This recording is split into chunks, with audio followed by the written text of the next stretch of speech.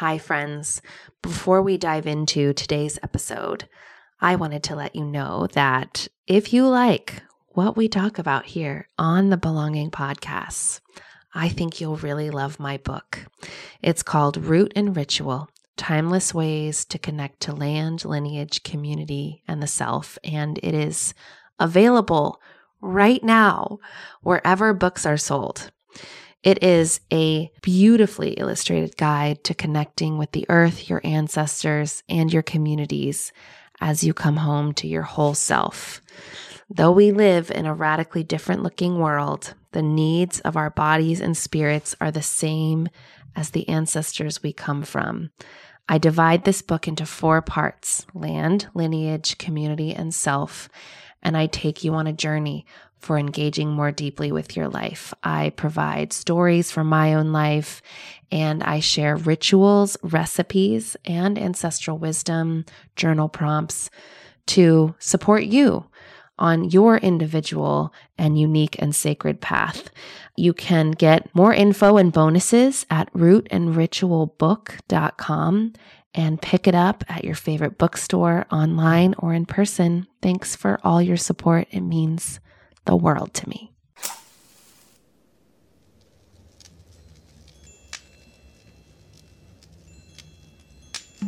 I'm Becca Piastrelli, and this is Belonging, where I talk about what it means to belong to the earth, to yourself, to your ancestors, and in community.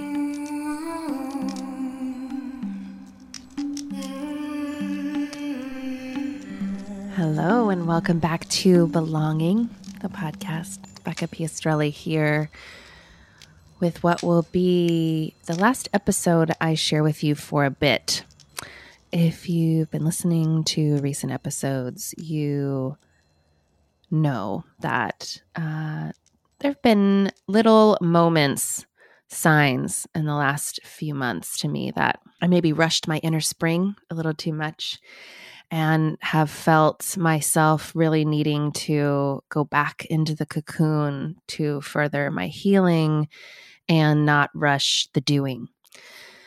And so I'm calling it a sabbatical or a second maternity leave.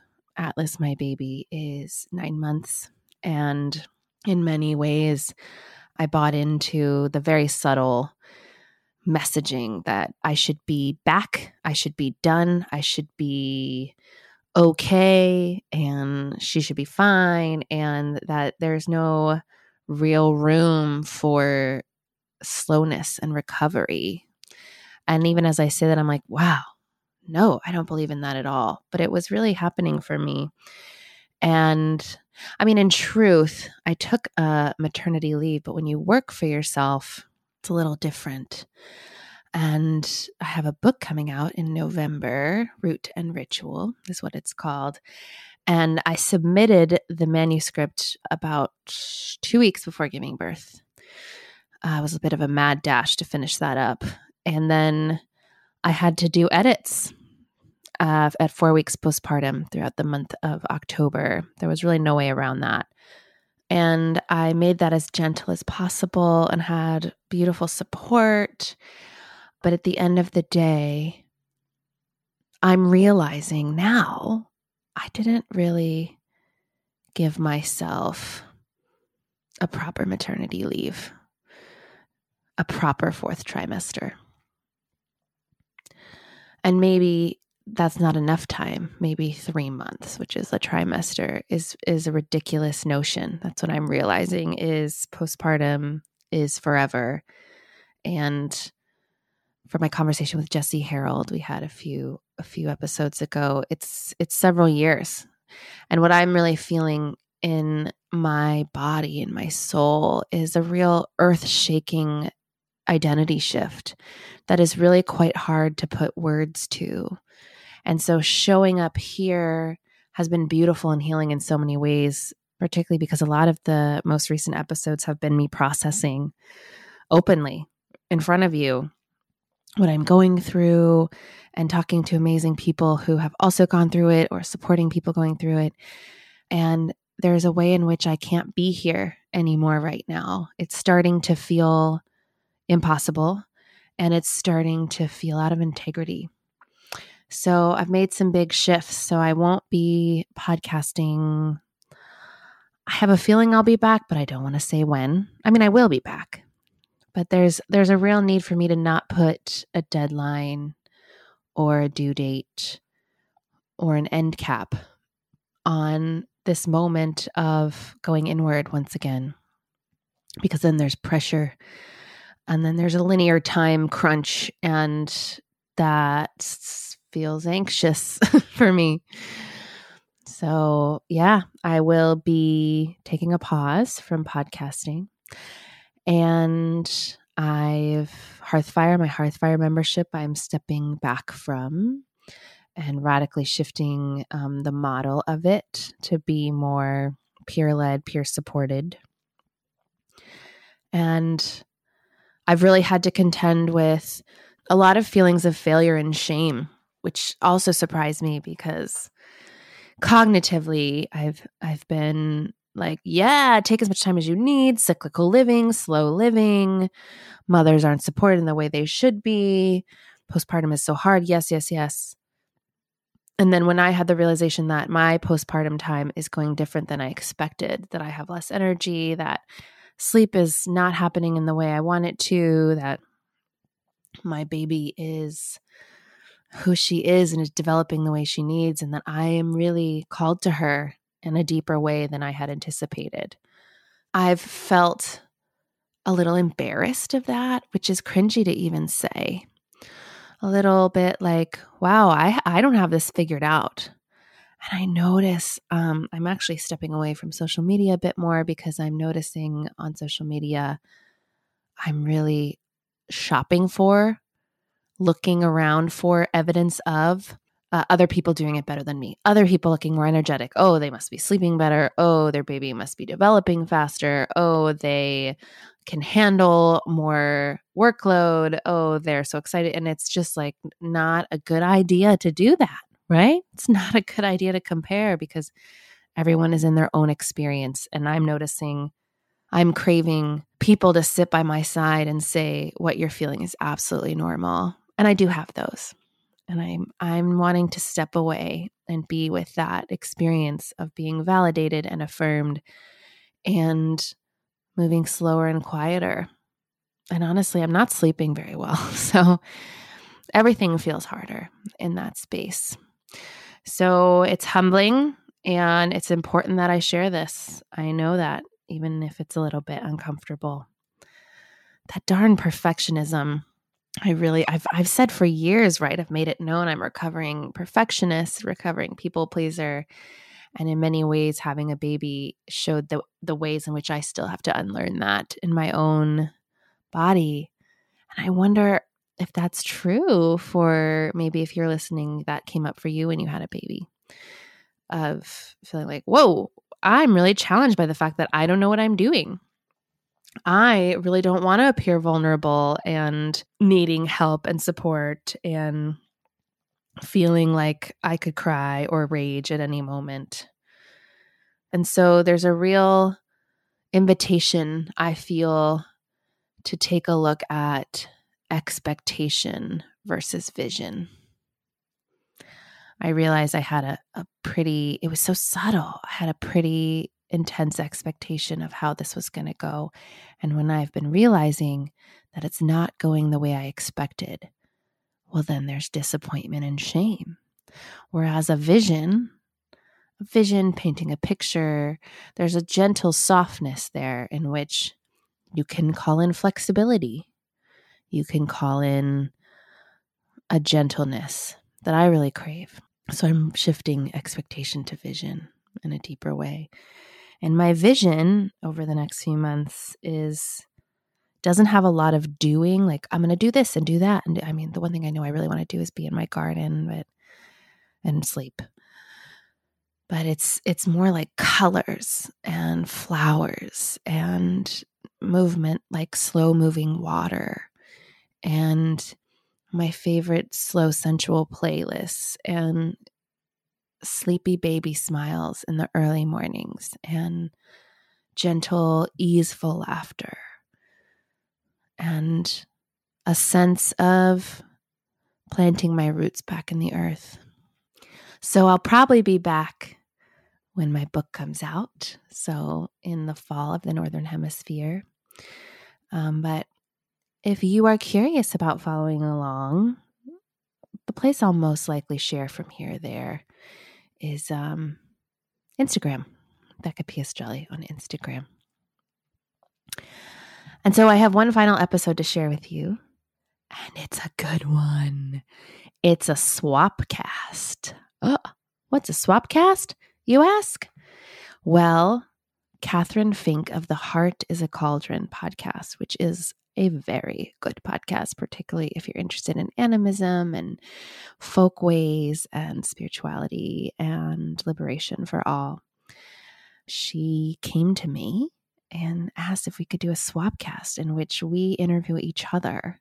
And this episode goes live on the same day on both of our podcasts. So I'll be meeting the listeners of The Heart is a Cauldron, and you get to meet Catherine Fink, who is wildly cool and fascinating and brilliant and wise. So this episode, we cover so much, including very tender and vulnerable ways we have learned about belonging to the earth and to ourselves, and how to be a bigger stand for liberation, and the ways we've looked to our ancestors and folk ways, and what we've learned, and everything in between. So who's Catherine? Well, here's her bio. Catherine believes in a world where each of us lives in deep connection with our wild soul, our purpose, and our place in the wondrous web of being. To magic this world into reality, they sow an untamed array of seeds into the soil of their work as a mentor, podcaster, and queer mystic, weaving together animist ethics and enchantment, trauma-informed Buddhist psychology, transformational coaching, reverence for the mythic spirit and ancestral folk ways, a devotion to justice, and a lifetime of living in the liminal. Connect with Catherine through her one-on-one mentoring sessions or via the Heart is a Cauldron podcast devoted to personal and collective healing through relationship with the animate world. She's also a prolific writer. So I present to you this beautiful conversation on layers of liberation in the web of being with myself and Catherine Fink. And I'll see you on the other side.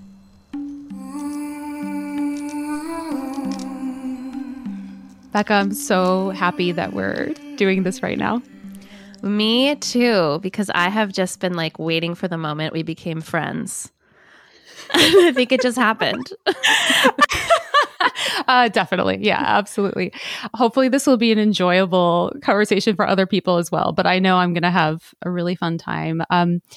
Thanks for, being as excited as I was about the idea of doing a swapcast. So for folks maybe new to that idea, this is where Becca and I are actually going to interview each other, essentially. We aligned ahead of time on some, just things that are in our heart right now, things we wanted to talk through together. And yeah, so we're just going to take turns sharing our thoughts on some similar things. And I'm actually going to take the pass at the first question.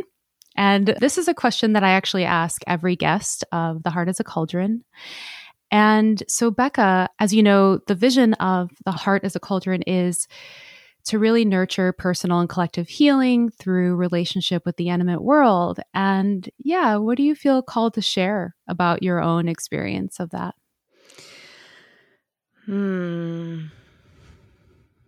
Okay, so I feel this internalized pressure to have some sort of like really magical like life story of like being raised by like a grandmother who lived in a hut in the woods, or like, I heard fairies at an early age in the trees kind of a thing. And like the truth of the matter is my story is I grew up in like suburban tract housing. I was addicted to television and processed food, and I thought like every plant was poisonous. Like there's more to that. There was definitely enchantment for sure, and I camped and stuff, but mostly I just like wanted to be at the mall and watching Nickelodeon my favorite show was Hey Dude, if anyone is of my age. Oh my God. Hey Dude was the best. Right? To live on a dude ranch? Yeah. Yeah, pretty good. Horses. I know. Ted was so cute. Yeah. So, side note, I watched a lot of shows and movies about like an enchanted natural world, but I was very much in this like safety bubble of like the built world. And that really changed, honestly, through the farmer's market. I went to the farmer's market, and as like a young 20-something who like wanted to be cool and go to the farmer's market in like cool California. And I think it was like honestly looking at vegetables and plants like beautifully displayed, because aesthetics are so pleasing to me. Like creating beauty is so important to me and feeds me. And I saw food in a different way in the farmer's market than I did at a supermarket. And so there was something about understanding seasonally, like seasonal food, that was the access point to eating seasonally, which was an access point to plants healing you, which was an access point to the spirit of a plant, which is an access point, honestly, to the little spirit, the little child inside of me growing up before she became addicted to television and boxed macaroni and cheese and Hey Dude, which I still have so much love for. There was like a remembrance, right? And also like the ancestral DNA that lives inside of me that felt so alive and up in a way that no other thing I had ever tried, laid hands upon, taken in me, made me feel. And I wanted more, like the hunger, the craving, the desire. It was like herbalism school. It was books. It was making my own makeup. It was it was herb walks. It was learning about like indigenous philosophies around the world. It just like snowballed into a life path very quickly. I want to honor the fact that you said, oh, I want to have some really profound fairy tale story. And yet I can actually think of few things that are more profound than food, especially in the kind of cultures we were all raised in. So I really actually, for one, love that you rooted that story in food for us. And really, thank you for inviting that in at the start. So you and I kind of put together some really, really beautiful questions that I'm so excited to kind of get into together today. So, I mean, the theme, the heart of what we wanted to talk about was, not surprisingly, belonging. Mm-hmm. That's, I think, pretty obvious that that's part of your work. It's also dear and near to my own vocation. And yeah, let's just start with what belonging means. Do you want to open up with your share on that? Sure. I feel hesitant in this moment because I think I'm still trying to figure out what it means. Mm-hmm. Like as someone, if you're down with human design, I'm a manifesting generator. And what does that mean?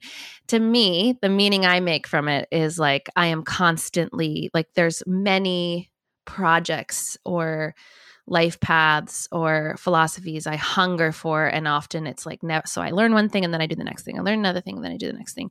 And so something like belonging, which is obviously the name of my podcast, it's what my upcoming book is about. There's so much in that, is like an onion that has, infinity layers that I'm constantly peeling away. And that keeps me engaged, which is important, I think, for me, because I'm really working on the wounding of tuning out and numbing out, and really just trying to stay engaged. So I've heard belonging defined in many ways. And I really like this idea of longing to be, belonging being longing to be. I think Stephen Jenkinson and Di Wise talks about it that way. And that we belong to what we long for. And in that, the many onion layers of that, I realize belonging is not ever one thing, and it can go deeper and deeper. And so the way I frame it in my own journey that I take people who work with me through, that I take people through in my book, is these 4 areas that are a healing journey for me in feeling like I belong to the earth, in the earth, of the earth, and that I'm not separate from the earth. Feeling that I belong in community. That's a big one, right? That I can be accepted for exactly who I am, that I can lean on, trust people, I can give and receive support in that way, that I belong to a lineage of ancestors, of more than human beings, like that I come from a long lineage that is wide and vast and ancient, and that, I didn't just pop up here now and I don't know from what. And then within and of myself, like in my body, in my bones, in my emotions, in my traumas, that like it all belongs. So those are the 4 areas that resonate for me, and every little like belonging ping, wound, trigger, I can sort of fold into one of those 4 categories in a way that helps like my brain self make sense of what all the other parts of me, all the other selves are working with. So I'm dying to know what you think about belonging, because I talk about it so much. And I'm just like, when you're so in your stuff and your work and you're right, and you're just like, what do other people think here? Like, what do other people, because belonging is like so in the work of others. And so it's just like a buzzword, And so I'm always curious, and I watch you from afar, mostly on Instagram, which I know is a percentage of our lives. And the way I view you, particularly in your relationship with the land you live on and in your rituals, my perception of it is like, she's really working that. I can see a sense of comfort in being here now in the place where you are. So I'm curious what you think about all of this. Yeah. First of all, big caveat that I never want to sort of portray myself as like, the master of anything. But totally. I do, like, that is just so passionate for me that I know you and I plan on talking in a little bit about our journeys with belonging. And so I'll absolutely touch on how I got to that place of feeling so in relationship with this web of being I'm part of. But to stay with the question of, how do we even wrap our heads around what belonging means? First of all, I want to thank you for the complexity you brought to that question. Just more of that, please. Always more complexity and less simple answers. So I'll offer something similarly complex, right? Where, meditating on this ahead of time, I was thinking of belonging as, there's this phrase that just keeps following me. It's not even a phrase, it's a hyphenated word, and it's just not alone. And the sense of belonging I have is being not alone, each in the fullness of ourselves. And so to kind of break that down a little bit, I want to first just say that I think a lot of us carry a wound of feeling alone at our core. And I think that's baked into the kind of capitalist supremacist culture we're all part of. On top of that, a lot of us have experienced trauma or just other life happenings that have taught us that we're alone. And so when I talk about not aloneness, to me, that means, it goes way beyond like there's someone there for me, right? Because that's just a basic sense of safety, which is so, so important. And so many of us don't have that sense of safety. But this not aloneness I'm talking about is really at its heart interdependence and reciprocity, and just keeps going back into relationship, which I know Becca is like totally your jam as well. The idea that someone's there for me and I'm there for them in response is one of the most precious things we can offer each other. And it's certainly the kind of deepest truth I found in animism, rituals, social justice, like whatever. It just keeps coming back to that.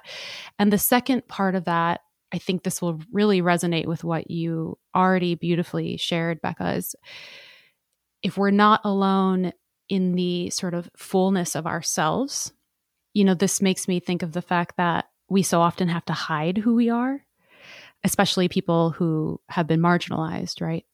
But this can even happen, I know I've done this where conversely, I'll expect other people to hide who they are sometimes, right? Because I want them to stay who they were when we first met or, apply or live up to like a really rigid set of standards.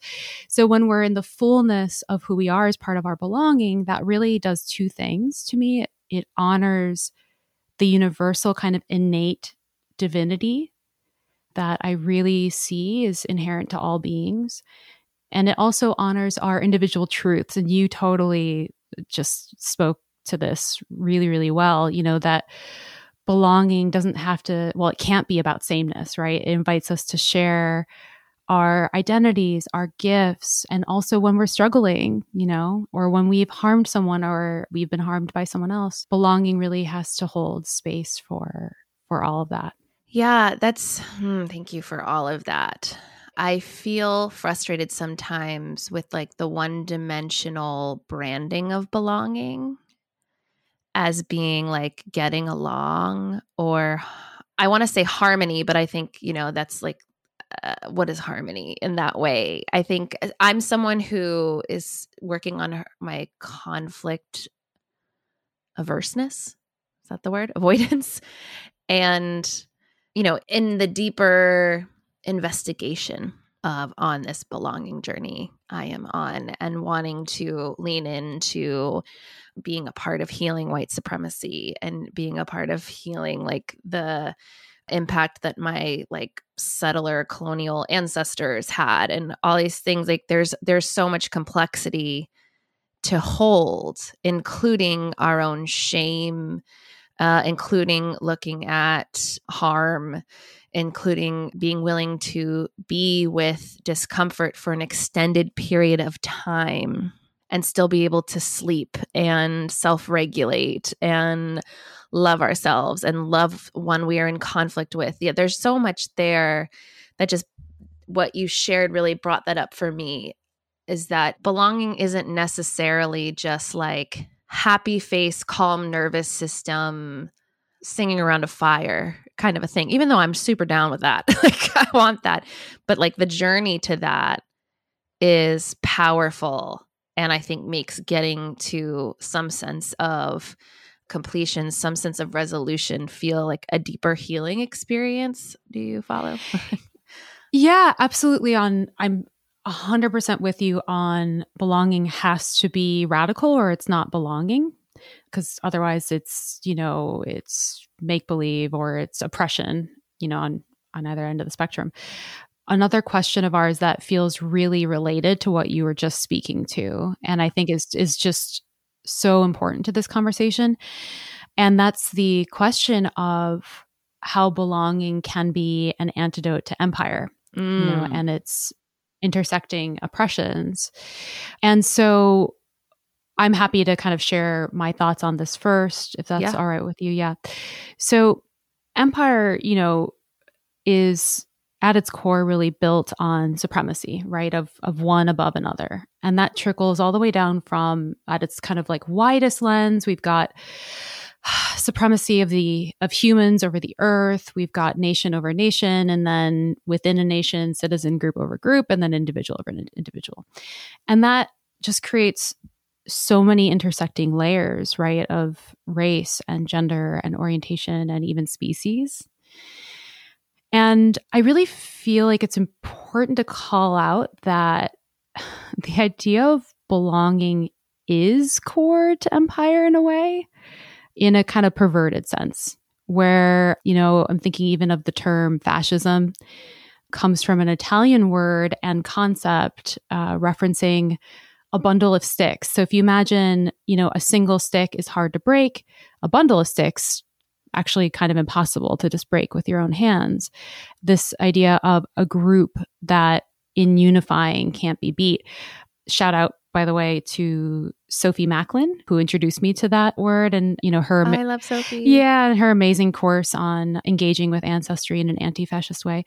But yeah, so it sounds inclusive, that idea of fascism, but it's actually extreme gatekeeping. It's really centered on homogenous identity that's focused against others. And it makes me think of what you were saying, Becca, about, belonging can't be about same just being the same, or like all being kind of happy around the fire. And we're of course in like the middle in the middle of reclaiming belonging, just like we're reimagining a lot of things right now. And so I, just keep asking myself, like, what does belonging mean when there are no borders? What does belonging mean when there's no prison industrial complex or no others? I go back to the wisdom I've received from my Buddhist teachers or the earth themselves. Like I often revisit again and again the mycelia of fungi, that kind of like interwoven fine root system under the earth. And then you have these little fruiting bodies that are the actual mushrooms, right? So you have these individual mushrooms, but they're all connected under the ground. But in any of these sort of teachers of mine, there's this idea of, no escaping interdependence. At our most basic level, we're all beings on one planet, and our fate's really bound up with each other. So even if I find liberation, it won't be sustainable if those around me aren't also able to access liberation. And conversely, like I'm much more likely to get free when I support the freedom of other people. It creates more room and support for all of us. And because of that, like this radical revisioning of belonging and that centering of the radical aspect of belonging, first and foremost, to me, that means really centering those who've been most cast out of belonging. And by, kind of addressing those root issues, we have these really powerful, beautiful ripples that kind of impact all of us. One last thing I want to offer here as I'm thinking about this is I'm curious if there are some people listening to this who might feel some of that discomfort you were talking about, Becca, because we all do have such a deep yearning for belonging. And so when we kind of complicate things in this way, or like really want to center anti-racism, for example, or, anti-fascism, it might feel for some folks like that's like it's work, or it's something they're kind of beholden to do. And I just want to kind of plant and I know these are questions I've certainly grappled with myself, right? And I just want to kind of plant this seed or offer this up to reiterate that idea of this kind of work truly benefiting all of us. I think it can benefit even, oppressors in the long run. I'm thinking of like the quote of a Black educator, Duane Reade, who said, "White supremacy won't die until white people see it as a white issue they need to solve rather than a Black issue they need to empathize with." And I even love this joke that the Dalai Lama goes back to again and again about wise selfishness, where, if we have trouble adopting that like central tenet of Buddhism, this belief in compassion, first and foremost, that we can consider the ways that being compassionate to others actually really does help us.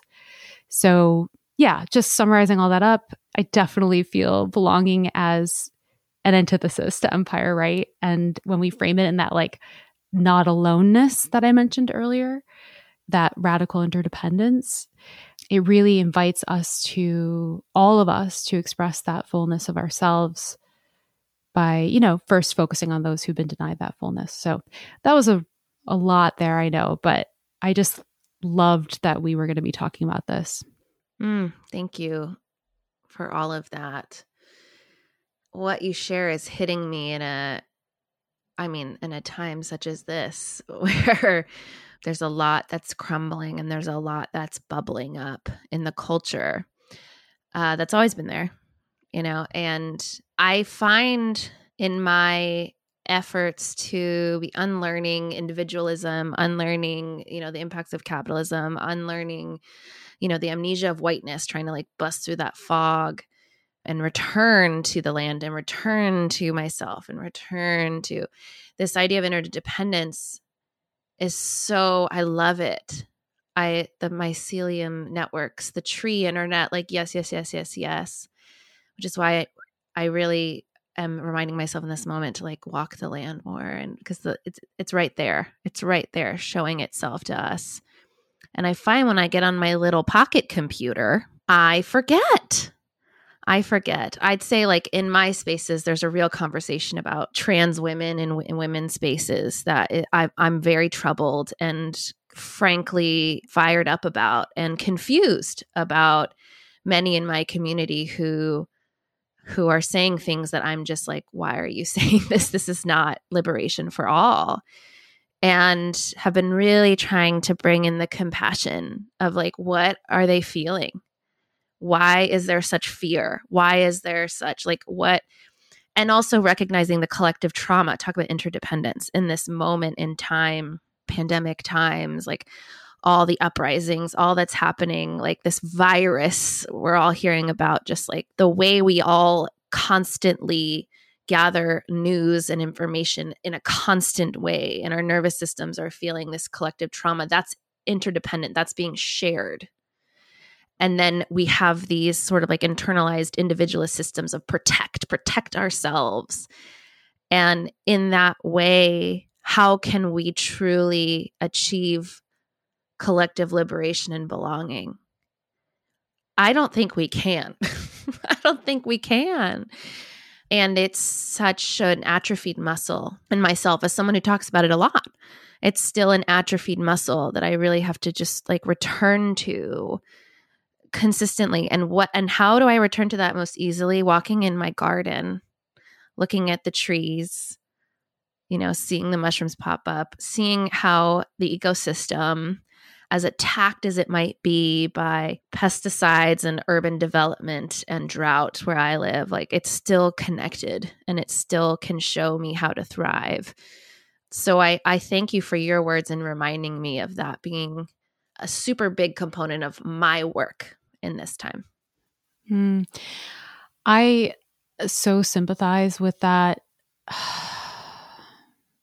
despair at just feeling sometimes like this is just not possible. And something I touch into myself that maybe this will help someone listening and feeling into that despair as well, that we're already living the interdependence. Like there's literally no, like that is reality. There's no living outside of that. And so that part of the work is done. Like we don't need to do anything to exist within that interdependence. And so then it's a question of, well, how do we meet that with compassion? And yes, Becca, like, yeah, we're always going to have to kind of dance between the just tremendous feelings around that and touching back into that hopefulness that we can, when we're not alone, we can help provide for each other, right? So you're despairing right now, I can provide you some hope. And when I'm floundering, you can share right back. I wonder if this is maybe a good moment for us to kind of share our personal journeys with belonging. Do you want to go first or second on that one?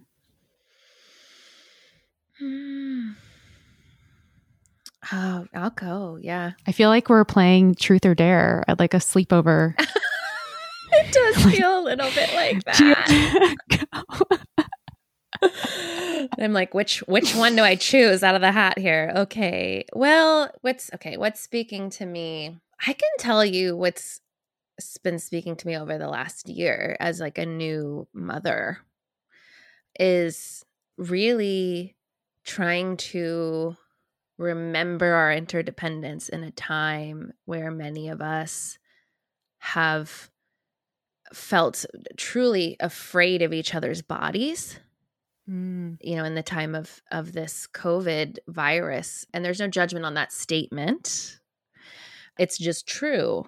There has been a fear of each other's bodies.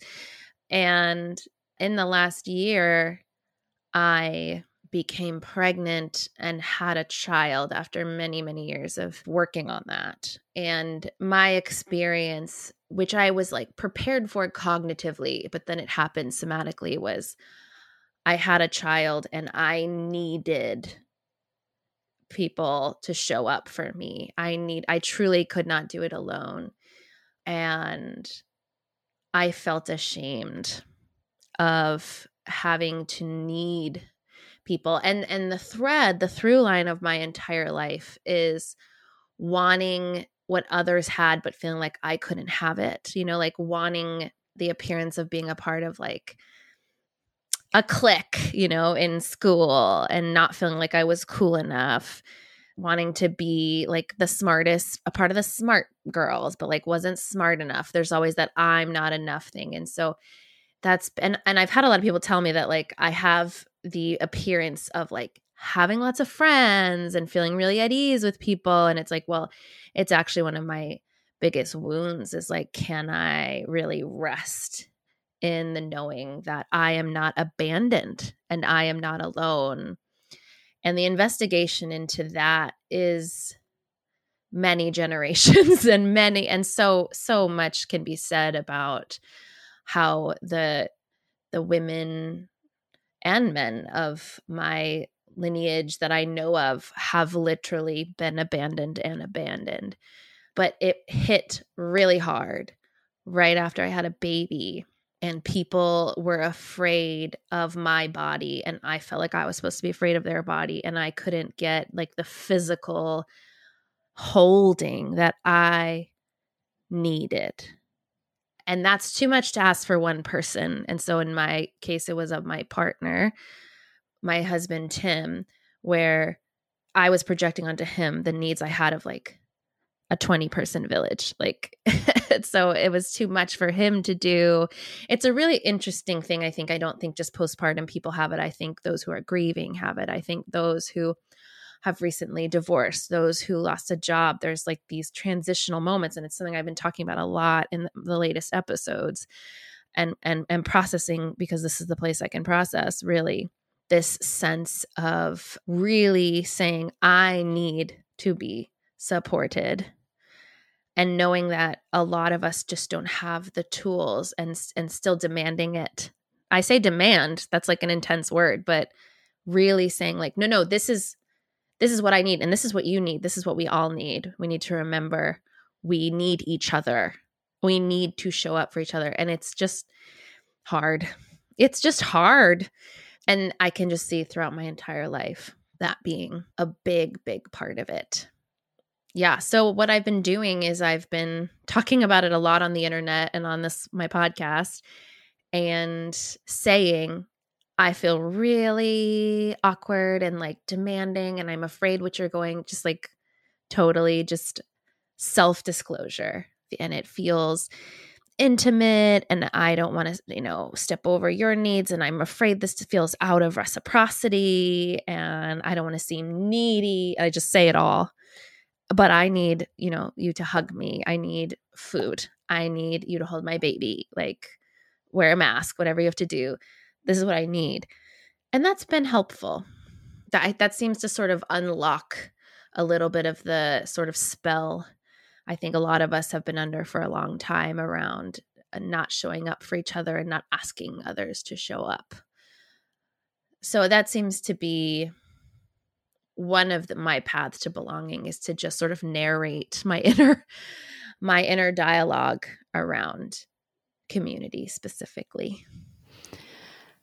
Oh my gosh, I have so much admiration for that example of voicing that inner dialogue. I think part of the belonging thing is like, we feel like we have to show up in this neat and tidy package, right? And I likewise have experienced the power of that moment of just voicing like all the stuff that comes with us trying to show up as our full self, and feeling that safety in doing that. And I also wanted to just honor the fact that you were willing to answer that question of, your journey of belonging by really starting with that wound. And you won't be surprised to hear that as I was reflecting on this, that was the same sort of path I took with it. Yeah.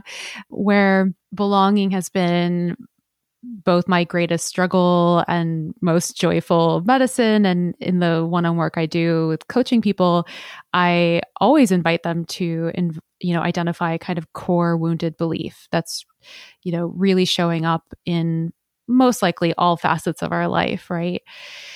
And so you really bravely named the wound of abandonment, and mine is this deep belief that I am alone, which is why that that idea of being not alone is so core to my understanding of belonging. And thank you for nodding your head so reassuringly for those listening and not watching the video. Just your presence so helpful as we talk about these tender things.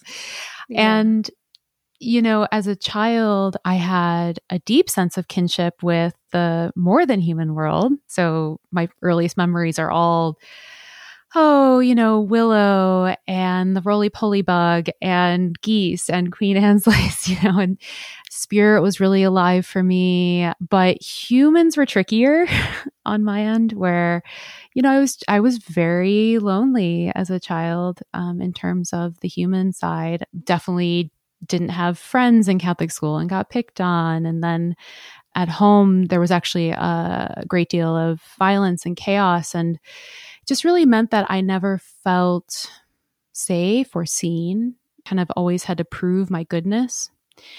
By the time I was an adult, I think it's pretty safe to say that I was sort of experiencing the opposite of belonging in like every way.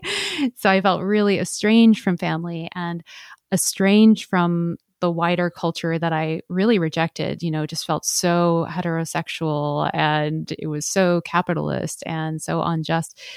I was also estranged from the land. Like I knew there was no way I could stay where I'd grown up, and even estranged from spirit at that point, where Catholicism and I had a falling out pretty early on when I realized how they felt about women and queers and just right and wrong in general. And I was kind of witchy my whole life, even as a young adult, but it was kind of wrapped in a lot of fear and lack of community and stuff. So anyway, I didn't have one big moment that like saved me, which I'm sure resonates with you as well, Becca, that instead it became about a really active practice of belonging in these kind of small and big ways for years and years. So, a few examples of this, like I disengaged from my biological family, stopped speaking with them for a while so I could cultivate chosen family. I engaged in cultures that weren't only in opposition to what I was rejecting, but really modeling new ways of being. So like queer and punk and radical communities. And also I count as part of this, like connecting with ancestral ways that both predate empire and are also alive today in the midst of all this garbage, right? To reconnect with the land, I had to kind of understand what being in relationship with place means no matter where I am, so that it became less about like one place and more about capital P place, right?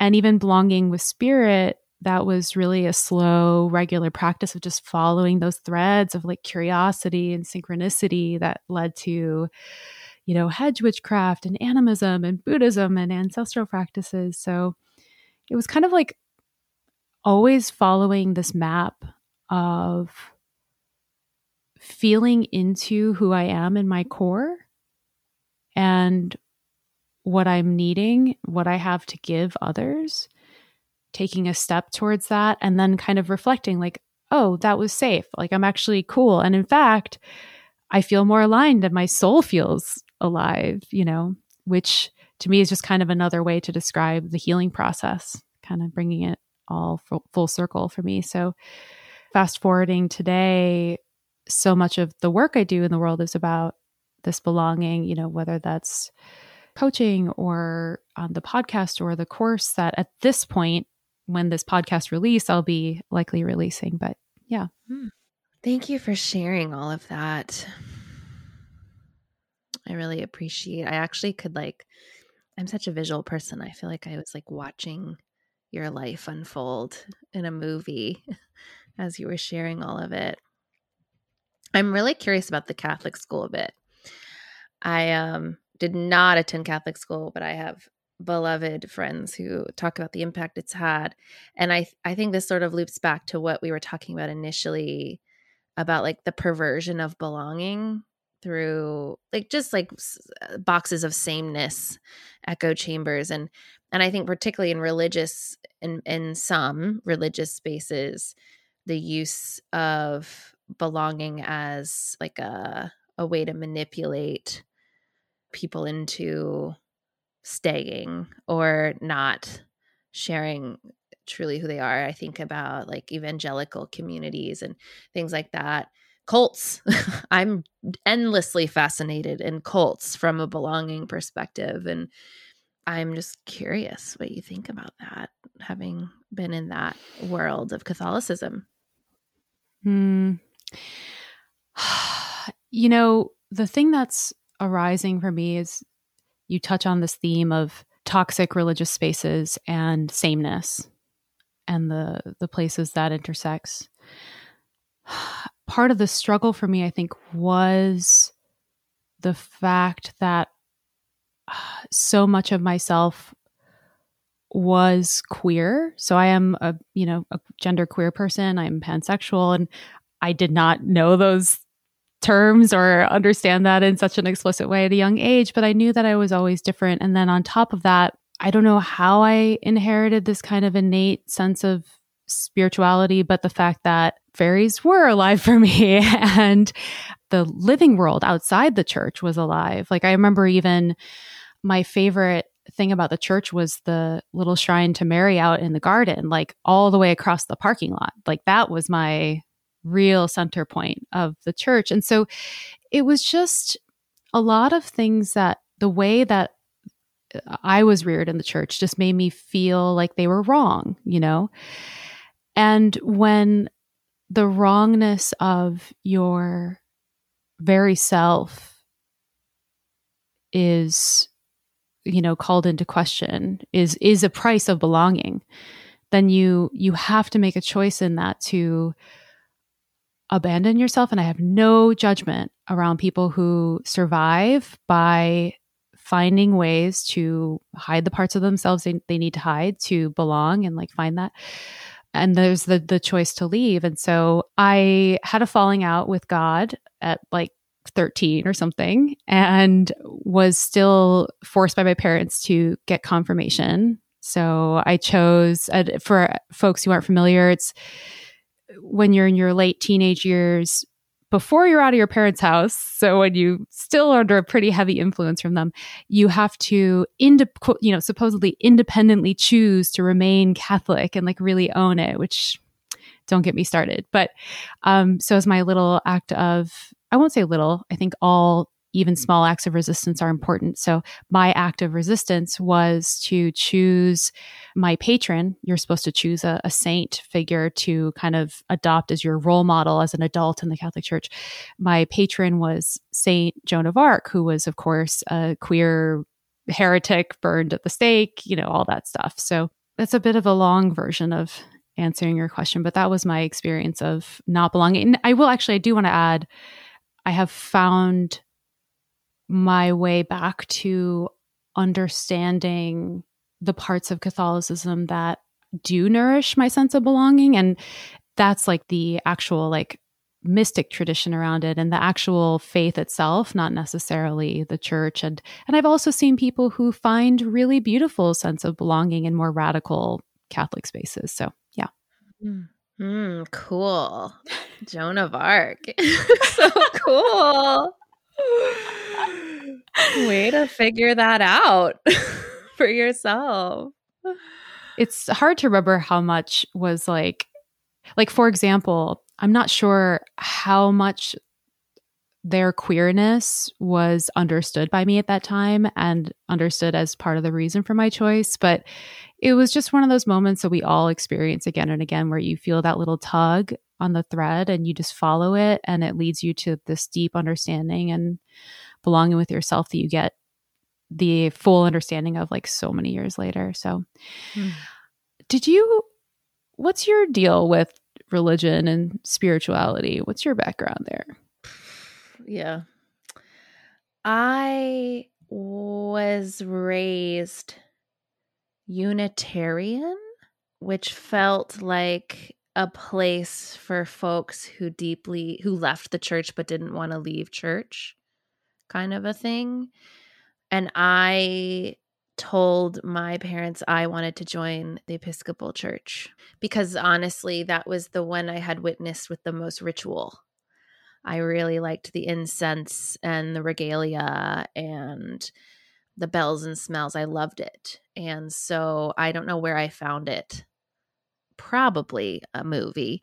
And I just marched my mom to the local Episcopalian church, which had a queer religious leader. And that to me was like, oh, I'm down. Yeah. Like the bishop was a lesbian. I was like, yeah, cool, cool. And then my mom joined with me. I got confirmed. But every time someone said a sermon, I was like, what are you talking about? Why are you speaking of like, I remember there was one passage shared or like the Bible passage before the sermon that was like describing the people of Ethiopia in a really screwed up way. And I was like, wait, what? And as I just got older and then I went to college, I was like, nope, I've got a lot of issues with this. But I just was like, oh, but it's like a progressive church. And that's when I sort of that was my pathway to like, oh, ritual is important to me. I can cultivate a relationship with spirit outside of like religious houses. I mean, it came later. All of this came later. And then I just sort of like shunned all religion. I was that person who was just like, capital R religion is manipulative and not okay. And then as I went deeper into like Maria Gimbutas' work and understanding like pre-Christian Europe, just understanding like Druidism and just looking at these ancient relics and all of that stuff, and then seeing that the churches were built upon these sacred places and just understanding just the role of like a well, just like the role of a holy well. And then going to Europe and seeing these wells and drinking the water from these wells and laying in the cemeteries next to these churches, I was like, yeah, okay, it's complicated, isn't it?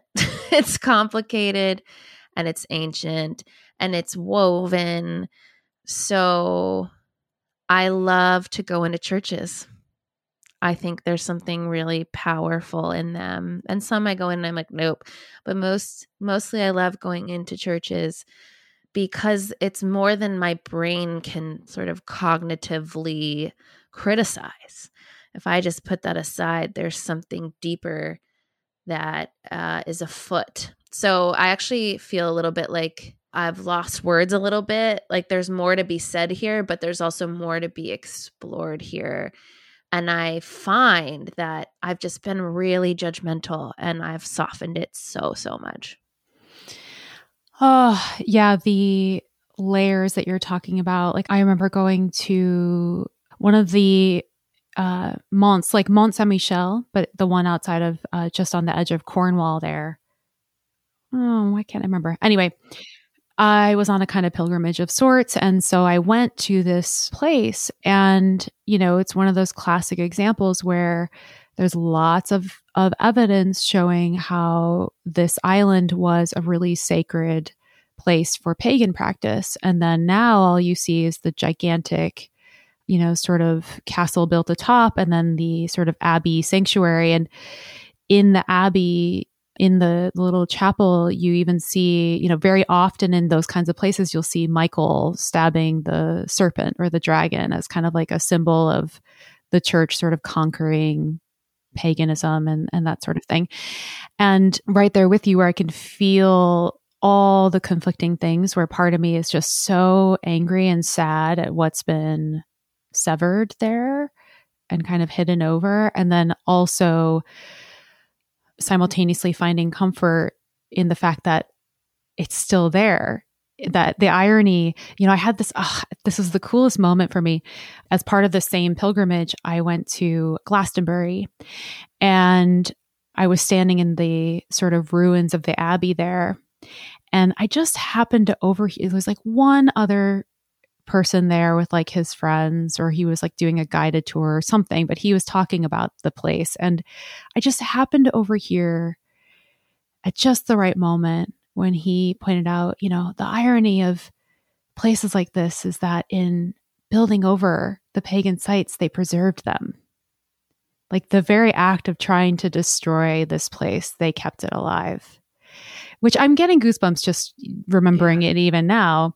And just one last thing that I feel called to share on this. You touched on holy wells are such another beautiful example of this, where very often associated with earlier goddess worship in various forms, and then later became sites of where saints were beheaded and then the spring rose up and that sort of thing, right?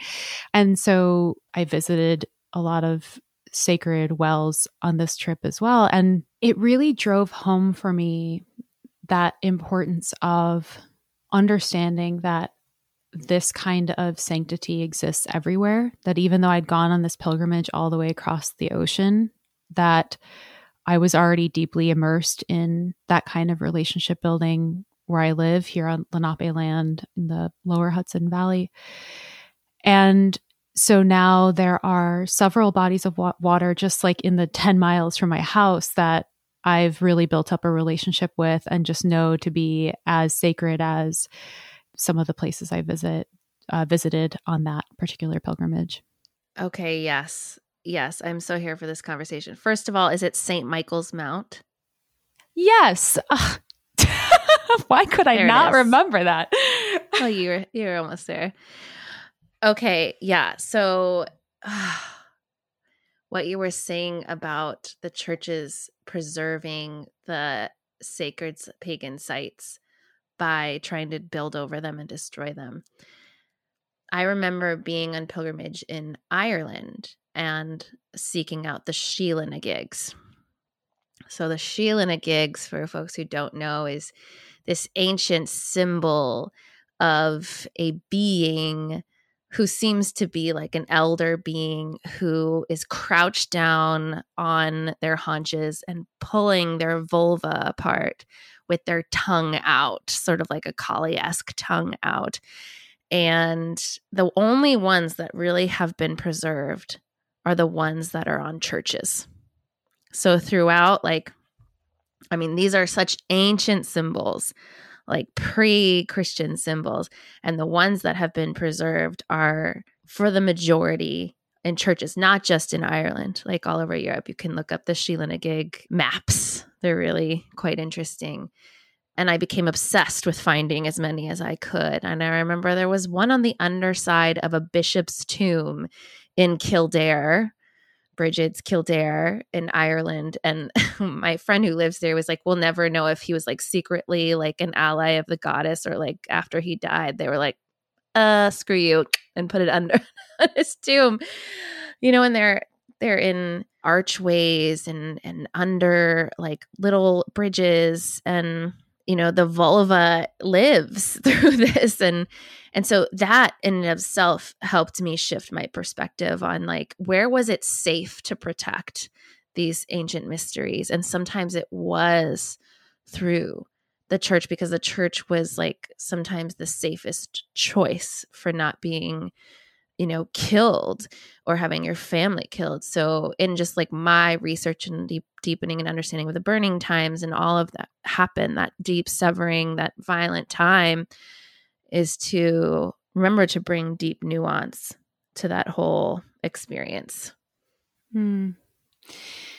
Yeah, it gives me a sense of resilience, right? Where, to go back to that question of what do we belong to that you offered us at the start of our conversation, Becca, the things we feel most strongly that we belong to, we find ways to keep alive. And belonging is always a practice. And we are infinitely creative in finding ways to practice that no matter the kind of situation. And yeah, amen. I'll win. Mm-hmm. This is maybe related in a way to a question I know you wanted to explore together, which was, what have we learned about belonging through our podcast specifically? So maybe I can share some thoughts around that. I mentioned already that The Heart is a Cauldron is devoted to, that the podcast I create is devoted to personal and collective healing through a relationship with the animate world. And each lunation we visit with plant and animal wisdom and mythic archetypes and animist ethics and enchantment and earth honoring folkways. And so belonging's, really inherently wrapped up in that. But a couple of layers I wanted to invite in here. Again, that theme of layers. I love that you invited that in so early on in our conversation, that I really wanted the podcast from day one to kind of work against this pervasive sense of magic and witchcraft and spirituality as synonymous with white European history. So I'm thinking of like the Wheel of the Year, for example. It's like I'm always hearing about like Ostara and Samhain, and that's beautiful. Like no shade on either of those, right? Incredibly profound. But that's like the tiniest slice of how humans have created sacred relationship with the world, and belonging belongs to everyone, right? So I'm white and also of settler colonial descent, but really am part of that camp that believes we have to kind of betray whiteness. And so I set out to celebrate through the podcast recurring threads of myth and ritual found amongst people past and present who are practicing belonging with the animate world.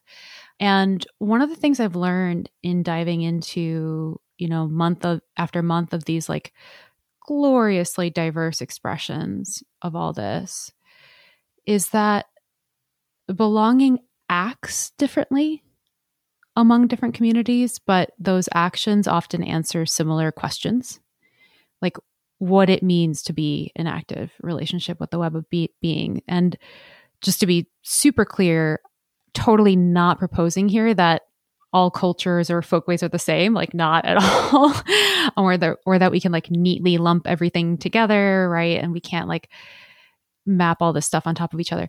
But I guess what happened is that the Heart as a Cauldron taught me that relationship with the living world is so much more expansive and complex than I ever imagined, and simultaneously so much simpler. So just like those examples we've kind of already been talking about, the ways that spirituality kind of finds a way to live on in all these different permutations, but that at the heart, like we're all just humans, like trying to belong to the earth and each other, right? Another lesson on belonging from the Heart as a Cauldron I felt like bringing in here is that belonging is something that we create in the present. And this kind of goes back to the examples of the pilgrimages you and I were both sharing. I think a while ago there was like this really pernicious belief that I was clinging to that, in learning about folkways and rituals, I was convinced I'd find some like one formula to like replicate. But I often say that folkways are living ways, and that myth and ritual and food, people and places are always changing. And so the only place and time we have is really now for that. So on one hand, it can be really disparaging when we grieve the loss of, some of those places, right? Like what was the spring before the Christians built a church on top of it? At the same time, I take a lot of comfort in remembering that these were always evolving traditions. And so when I create the Heart as a Cauldron, it's really deepened my understanding of the path can't be like recreating one imagined past from one imagined group of people. Like that's not belonging, it's fantasy. And instead, I just try again and again to feel into the core, like the foundational questions of how do we collaborate with cycles of life, and how are our journeys co-created between ourselves and spirit and each other? How do we deepen that reciprocity? And from here, personally, I then find inspiration from like all the intersections of land and ancestry and chosen family, So for example, like each lunation, like I always mention several examples of different ways that people have engaged with this time of year, for example, but the majority of the episode is really just spent talking about our personal praxis and how is it that I personally have indeed built like that sense of real living relationship, and what are the ways that you uniquely explore that for yourself? Yeah, I really like your podcast. I want it to be heard by all. But I really like yours too. Oh, thanks. Yeah, I really appreciate the education and then the real-time present moment application of it. I used to be so into like the research of the different solar feast days and all just the ways all these like indigenous all over the world ways connected and And I sort of lost that. And then I found your podcast right when I lost that sort of like practice in my life. And I really loved your carnival one. That was really, really cool. So just want to like shine some light on that in a big way. I'm so deeply appreciative of that. And to keep with the feeling of like being at the sleepover, I just want to hear you talk about how belonging has taught you about belonging. Yeah. Because I mean, I assume you were like a total wizard master at belonging before you started the podcast, right? So you would have nothing to learn in doing it. Right. I just turn on the microphone and wax poetic on all that I've learned. Yeah. No, actually, I mean, yes, tongue in cheek, right? But so much of what you shared, I feel the same way because the primary format of my podcast is to bring people on who have experiences of life I don't. And once in a while share mine. And I think it's been such a gift to me personally to just be in conversation with people that I wouldn't necessarily meet on the street in my town, which makes me sad, but also thank you, internet, being alive in this time. As someone, as two people who are like so passionate about ancestral ways and like folk ways, like here we are talking on the internet to each other, it's so great. And, I yearn for the old ways, and yet I'm so grateful to have these computer devices, so it's a really interesting straddling of worlds, but in that same way of its living ways. And we are the myth makers of this time. I had a guest, Yaya Merriman Rivera, I think. The episode is called Braided Blood. And I talked to her in a really tender time. And she was like, can I just be real with you right now? Like, what we're doing right now, talking on a podcast, like this is like archival data. And we have no idea how like the descendants of our world, like who will find it. She was like, even on other planets, like, where is this? This is a transmission of our time. So basically she was calling me to like really bring a deeper reverence, calling me in to bring a deeper reverence to an honoring of what I'm doing. And I extend that to you in this moment of what we are doing is we are documenting this moment and pulling upon the threads of all time, right? Of all time, whole time, and using our languages and our bodies as a vessel for sharing it. And so in that way, I feel so humbled to just show up and see what happens. Like you and I were talking, sort of arranging this, and I was admiring how you had a process and you had like a Google Doc. And I was like, wow, I'm a total chaos podcaster. And I just show up and I see what happens. And I was like, this is so cool. We're going to come together and see how it goes. And in that, I think it's such a beautiful thing to have these deeply intimate and informative conversations and be witnessed by those who listen, and sometimes they tell us they're listening, but oftentimes we have no idea who's listening and how we're impacting them and how they take the information.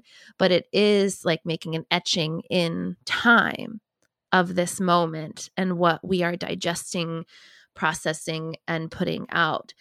That feels deeply sacred. It ritualizes it for me in such a beautiful way. It's not like some marketing tactic.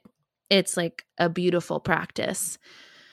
And I have been forever changed by the conversations I've had with these folks who have shared with me different beliefs. I haven't always agreed with them even. I've had ones I've really been challenged by. And I wonder if in this time where I live in this moment, if I would be able to have those conversations otherwise. I don't know. So in that way, the podcast Belonging is keeping me accountable to the practice of belonging in a way that it feels like a responsibility that I am just happily signed up for. Yeah, I really want to invite everyone listening right now to just reflect on how they themselves are honoring the practice of belonging, right? That everything can be a practice of belonging. Like obviously podcasts don't have the corner on that, because I'm so grateful for what you were just voicing there. And there were much more than two threads, but two threads I wanted to circle back on. One was what I heard from you is the lesson of the importance of being witnessed as so central to our belonging. And the second being that moment you talked about of, you have a podcast on belonging, and yet there are people who've said things you don't agree with. Like, oh my God, what does that mean that I need to cast them out? And what does that say about belonging? And I know this is a really thorny, big topic, but I'm wondering, how you do, especially as someone who has lots and lots of external guests welcomed into the space of your podcast, like how do you approach belonging when someone is in disagreement with you? Thorny indeed. Well, I can say that when I've invited someone on my podcast, there is a bit of a centering of them just in the nature of like, you are a guest in my home. And I think the most I've ever done is said openly, like, I feel myself challenged by what you're sharing. And here are my initial thoughts, and I'll sit with it. So I'm not sure if that's the quote right way to navigate that. But there is a real sense of like, you're a guest in my home and I'm not gonna, it's like a delicate. And I think that's sort of my flavor is gentle. Again, like the part of me that like doesn't love conflict, but wants to lean into disagreement a bit more. So that's how I have done it in the past. But now I feel like, okay, you know what, Catherine, you're right. Like a part of belonging is like inviting in this deeper conversations. And like, I do feel a little bit like zinged up about that. Like, do I want to do that or no? And so that to me is usually a sign like, okay, maybe I should invite in guests and conversations where I don't necessarily agree. And like, could I do that? Could I navigate that in could I navigate that intensity? I don't know. What do you think? I certainly don't feel ready to have a podcast where like my hat is completely off to you in even like, considering that earnestly, because this is so thorny. And I guess I will say though that like, I love that we're having this ongoing conversation around disagreement, accountability, cancel culture, these things. I certainly don't have the answer, but the reason I'm excited about that is because I feel like that means we're getting closer to belonging. Because before, when we were all in especially I'll just speak for, white people, like just so in that bubble of, privilege and sameness, or at least not needing to have ourselves held to such accountability to the level that we're being invited into right now. Yeah, we're not going to have the discomfort of and the questions around accountability and stuff. So I just take it as a really good sign that we're in that really challenging transitional place where we're moving from isolated bubbles into that root network below. And there's just going to be a real weird time where we figure out how to do that, how to do that well. Yeah. Mm-hmm. Yeah. I said it and I was like, oh, it's on the podcast now. I just said it to her. What am I going to do?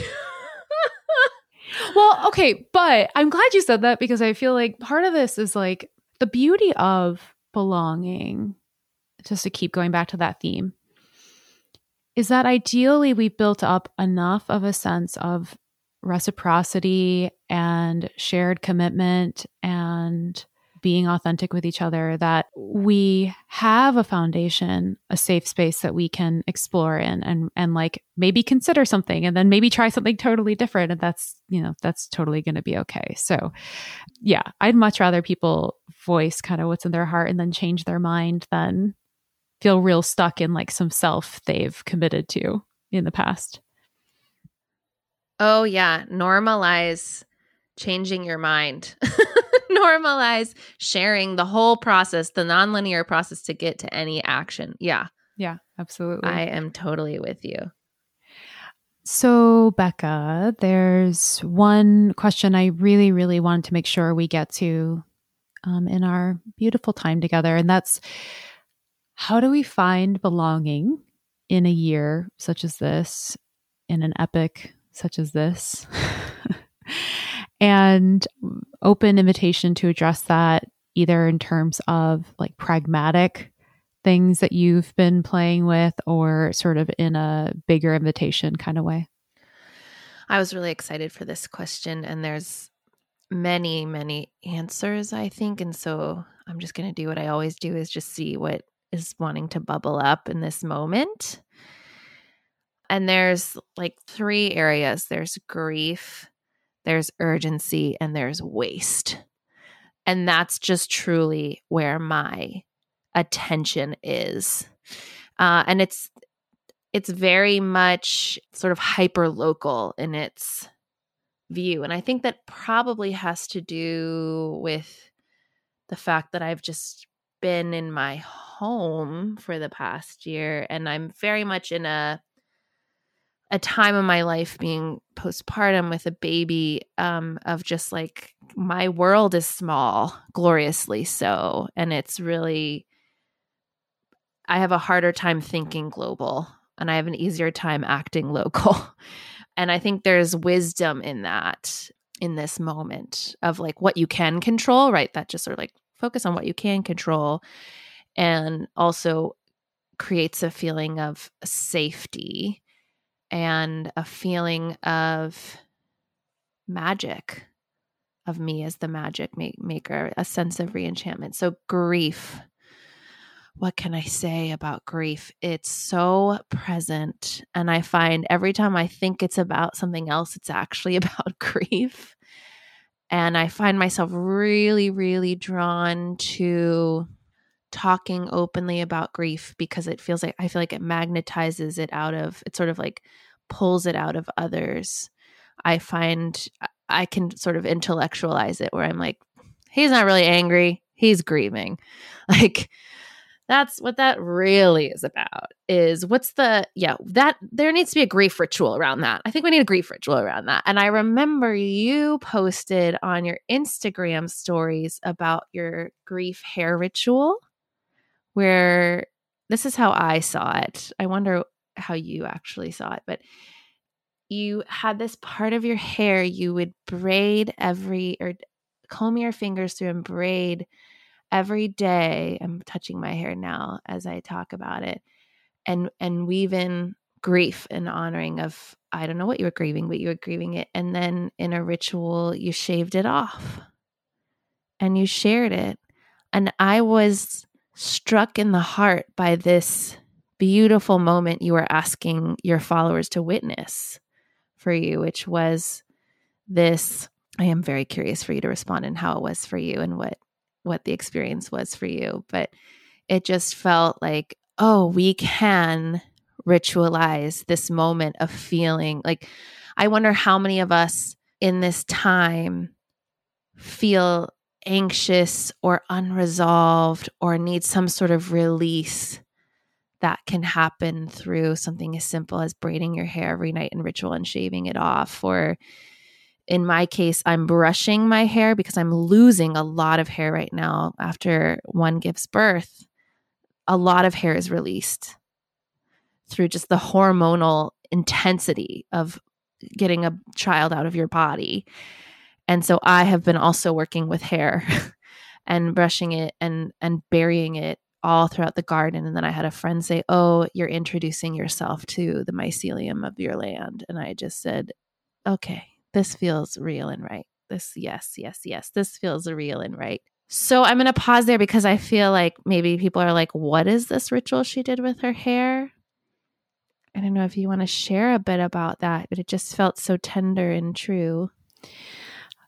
Yeah, thank you for allowing me space to share that. So this was really inspired in part by I offer a Patreon, and every month I sort of bridge off of the podcast and say, okay, here are some, suggestions for you to take what I'm saying in the podcast and turn that into living praxis in your life. And as part of that, there's always a very, it's a ritual that you can really personalize to yourself. And so in this case, I personalized my own ritual that I had sort of offered, and it was a grief ritual.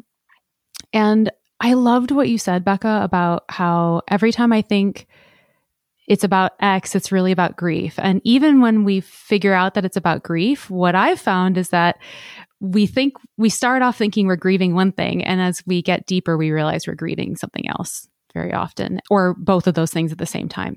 And this ritual I wanted to do was to grieve, not having the father that I wanted, and, dealing with a lot of abuse and that loneliness I was talking about. And so what I set out to do was take a piece of my hair, like a chunk of my hair at the front of my head. And every night I would sort of like weave those feelings of grief in. And what I found was that in such a physical, visceral sitting with that grief, I realized what I was actually grieving it was really actually grief for my inner child. It was grief for the girl who was alone. And so beautiful, because it felt like I was actually braiding my own like inner child's hair in a way. And it just took on so many layers that, were just so helpful, which is what happens with all of us when we do ritual and we just open ourselves to it. It's always so much more magical than we ever think it could ever be, setting out. And then at the end of a period of time doing that every day, I shaved that off as a signal of stepping into this next phase of my experience of that. It was beautiful. And I know it was tender. And there's, again, this witnessing, right? This witnessing is such a gift for both sides. And that speaks again to what we touched upon at the beginning of that equal give and take, that reciprocity, the gift of you sharing that and the gift of us watching you do it. Thank you. I also love the reciprocity that I saw in your own hair ritual that you're in the middle of. I don't want us to get too far away from this and me forget to touch on that. It's such a profound example of, yes, like let's learn the, ancestral ways that we feel drawn to. Let's learn ritual throughout time, but like nothing can substitute what you feel drawn into through spirit and your own self and your, community, your people, in the present moment. And the fact that you were responding to that reality of losing your hair as in such a like tremendously potent moment. Like you just, if I heard you right, it was like you just felt compelled to be with that in a very intentional way. And the way you did that wasn't just to take your hair and then like manifest something for yourself. Which I could go on about that, but you took your hair and you fed the earth with it. The same earth that I know from admiring and drooling over your garden and your chickens. My own chickens say hi, by the way. Oh. The same earth that is actually going to be feeding you, and then you in turn feed your baby, and then you're giving more hair to the earth. I mean, it's just... Yeah. Yeah. And so when we just like soften into that, like it's just all about relationship and reciprocity, and that's all there is, then it becomes, like I said earlier, like so much more complex and simple than we can ever imagine if we tried to plan it, Mm-hmm. Mm-hmm. So do you want to answer the question? Yeah, I feel drawn to share more on the pragmatic side of things just because I think actually it's partly coming from this past year where like I could definitely hang more in like the esoteric stuff. And this year was a nice, solid regrounding in the mundane world for me. Like I remember even at the start of quarantine, I tried my typical MO when I deal with unknown and stress, which is to just like be productive, right? Like I'm going to work my way out of this. Yep. And I was in the middle of that and I was literally like frantically searching my house for something and opened the door to this room that I'm sitting in here and was like, oh, nope, it's not in here. Turned really quickly and slammed the door on my own face. And it just like took me, I broke my nose and it just like, it took me down for the count. Like I had to reground so hard last year. And that's just like a handy little quick metaphor for like all the other kind of regrounding I had to do. So, in that spirit, a few things I want to offer up. I, as ever, really found so much belonging in the land, of course. I mean, we keep talking about that, but that was already part of my life. But being forced to stay put in even bigger ways, you know, made that even more so. And I just want to just share for anyone listening, you know, that you don't need to live in the countryside in some idyllic place to really cultivate this, that, you know, you can belong with, I have a friend, Mary Kinney, who has a deep, deep love affair with the trees on her block in Brooklyn.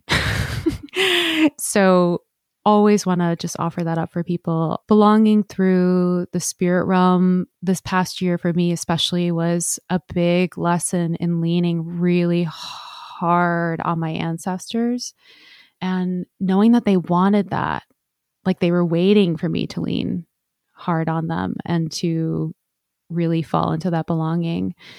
And one more pragmatic, and actually I just want to clarify really quickly too, when I say belonging with the ancestors, in this moment, I'm not actually even talking about like ancestral practices or like history. You don't even have to have known who your ancestors are for what I'm talking about here, where, you know, in my experience, I've just cultivated that lived relationship through things like journeying, or just literally speaking aloud as I go about my day, or like sometimes like yelling in the middle of a trail in the woods. Like anyway, to go to the last sort of pragmatic tidbit I want to offer up is belonging through, just rethinking the online bit. Like we were all forced into that as like a pretty escalated experience, like you've talked about, Becca.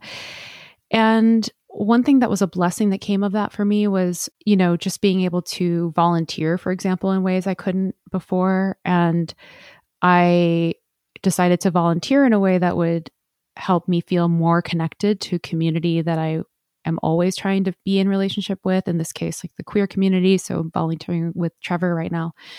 And I know volunteering is like a thing that kind of gets thrown around, and we don't always have the privilege of time to give to that. But it's been a really interesting teacher in belonging for me this past year. So, yeah. I'm curious, I'm trying to figure out like where you live. Like apparently we're like looking at each other's Instagrams, like where do they live? Like, do you have like a town, or do you live out in the woods? Like I think you do. It's definitely wooded. There's one stoplight in the town that's by the post office. But those who are listening and not watching, I'm doing big air quotes here, post office in town. Yeah, so it's wooded, but it's kind of like densely populated woodland. I see. Yeah. So I really hear you on the volunteering, and I ask about your community because I live right outside of San Francisco, and I found that when the pandemic hit, like right up leading up to the pandemic, I was like really just trying to get like the street I live on to be more connected. Like we have really intense fire season. I was like, let's all get together and agree on an evacuation route. Like, and that was like sort of starting to happen. And then the pandemic hit and it's like doors were shut and everyone went on like Nextdoor, Nextdoor, the website where like your community talks, and it just became like a shit talking thing where we were all in our homes communicating and kind of bickering. And I was just like, would we have these same conversations if we were like on our street, and I was holding a carton of eggs for you and you were like dropping off ice cream, for me because I was, just had surgery or something. I don't know.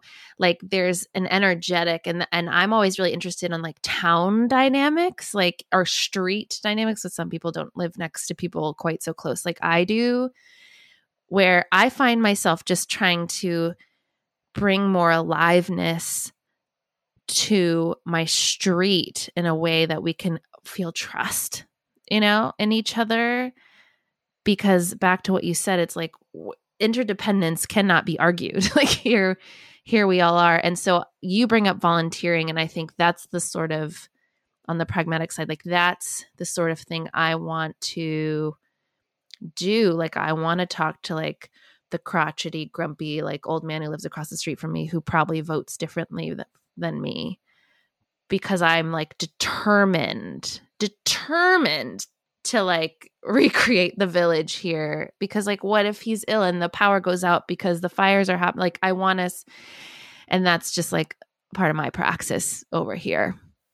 I'm making emphatic body gestures to everything you're saying, because I live on a street with just 5 houses, right? And oh man, this has been a lesson in belonging, because we have, like you were saying, like we actually have like a running text message that we all use for things like, because our power goes out all the time here. So like one of our neighbors needs medication refrigerated, and another person might need their driveway plowed another day or like whatever. And it's actually been really beautiful, but it's also been really uncomfortable because it's very Trumpville here. Like even now, Trump never left. And oh my. Yeah. So on to the left of our house, there's a family of policemen.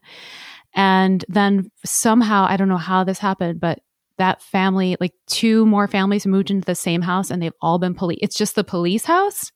I think I am like destined to grapple with this question because I personally feel very abolitionist, and that's what I work for and take very concrete steps towards. And yet it just, as I was sitting with like, well, what do I do with the cop who lives right next to me, right? Like, because we're always giving out our chickens eggs and, vegetables from the garden. I was like, it just doesn't feel right to me to not give eggs to this one house on the street.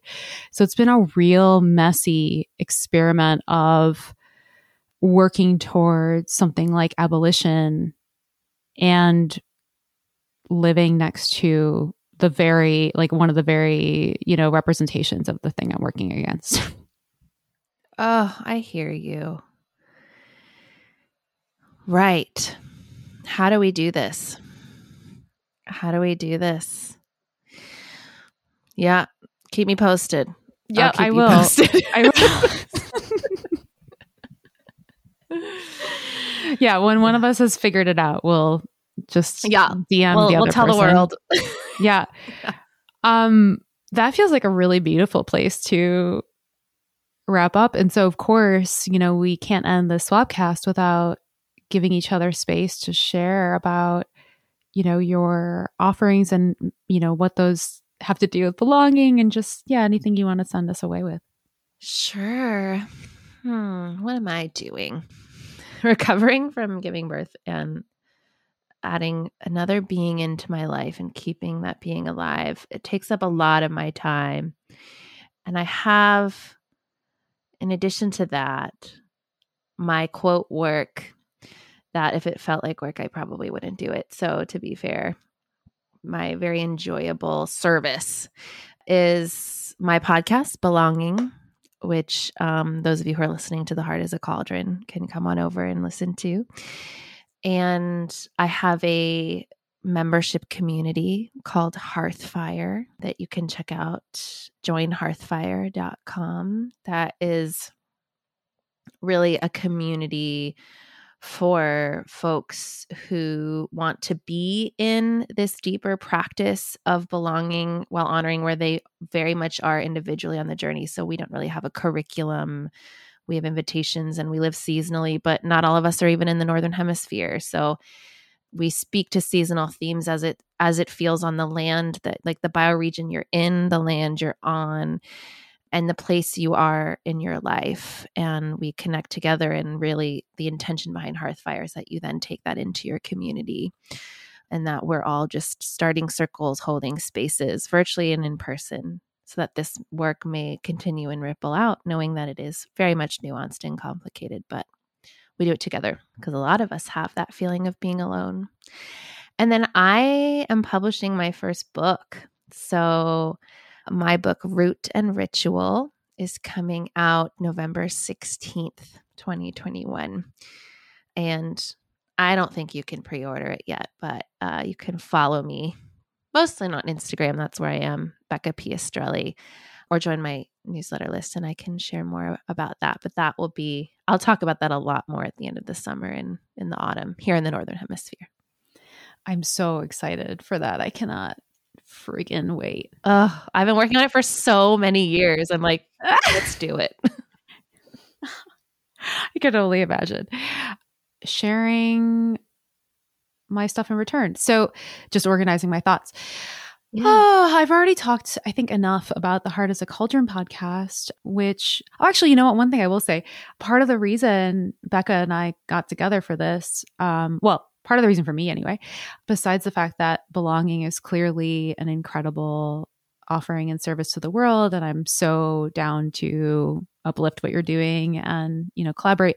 Aside from that, people kept tagging us together in the year-end podcast wrap-up, which just made me so happy. Yeah. So vice versa, belonging folks, you're always welcome over at the Heart is a Cauldron. And I also mentioned the Patreon too, which is the way to kind of turn that into a personalized practice as well. And very often we're, because part of the mission of the Heart is a Cauldron is not just personal healing, but collective healing, often involving questions around community too. And please do find me on Instagram and my website, catherinefink.com. And my name it's kind of a weird spelling. So just, I would maybe point you to the show notes instead of me spelling it out here on precious airtime. I'll tag you. Okay, thanks. Of course. Yes, I am a patron. I am a patron of yours.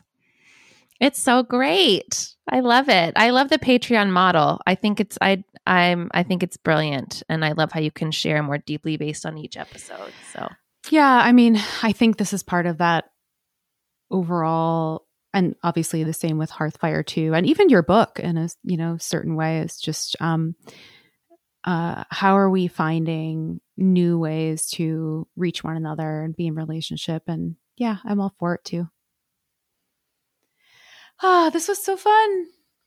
This was so fun. Thank you for the invitation. What a cool idea, Swapcast. I think what a great way for both of our listeners to really get to know the both of us in a different way. Because I don't know about you, but this is not my typical structure of an episode that's like sleepover vibe. So thank you for something different, which is nice. It switches it up. It's really nice.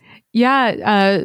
I know this is, I thank you for being willing to experiment with something different. And just to give credit where credit's due, I started doing Swapcast after I got, I became hip to Gordon White started doing them. And he and I did a really cool Swapcast on Mythic Time. Ugh. And it was so good that I, just really wanted to do more. So yeah, credit where credit's due. And thank you for this one. It's been so beautiful. Yeah. So lovely. Yes, thank you. I feel you in the mycelial network with me. Thank you so much for joining me. I know your time is sacred, and the fact that you spent it with me talking about belonging means a lot. If you want to access show notes or links to old episodes, check out belongingpodcast.com. And if you know a friend who could really benefit from listening to this episode, share it with them. I'll talk to you soon.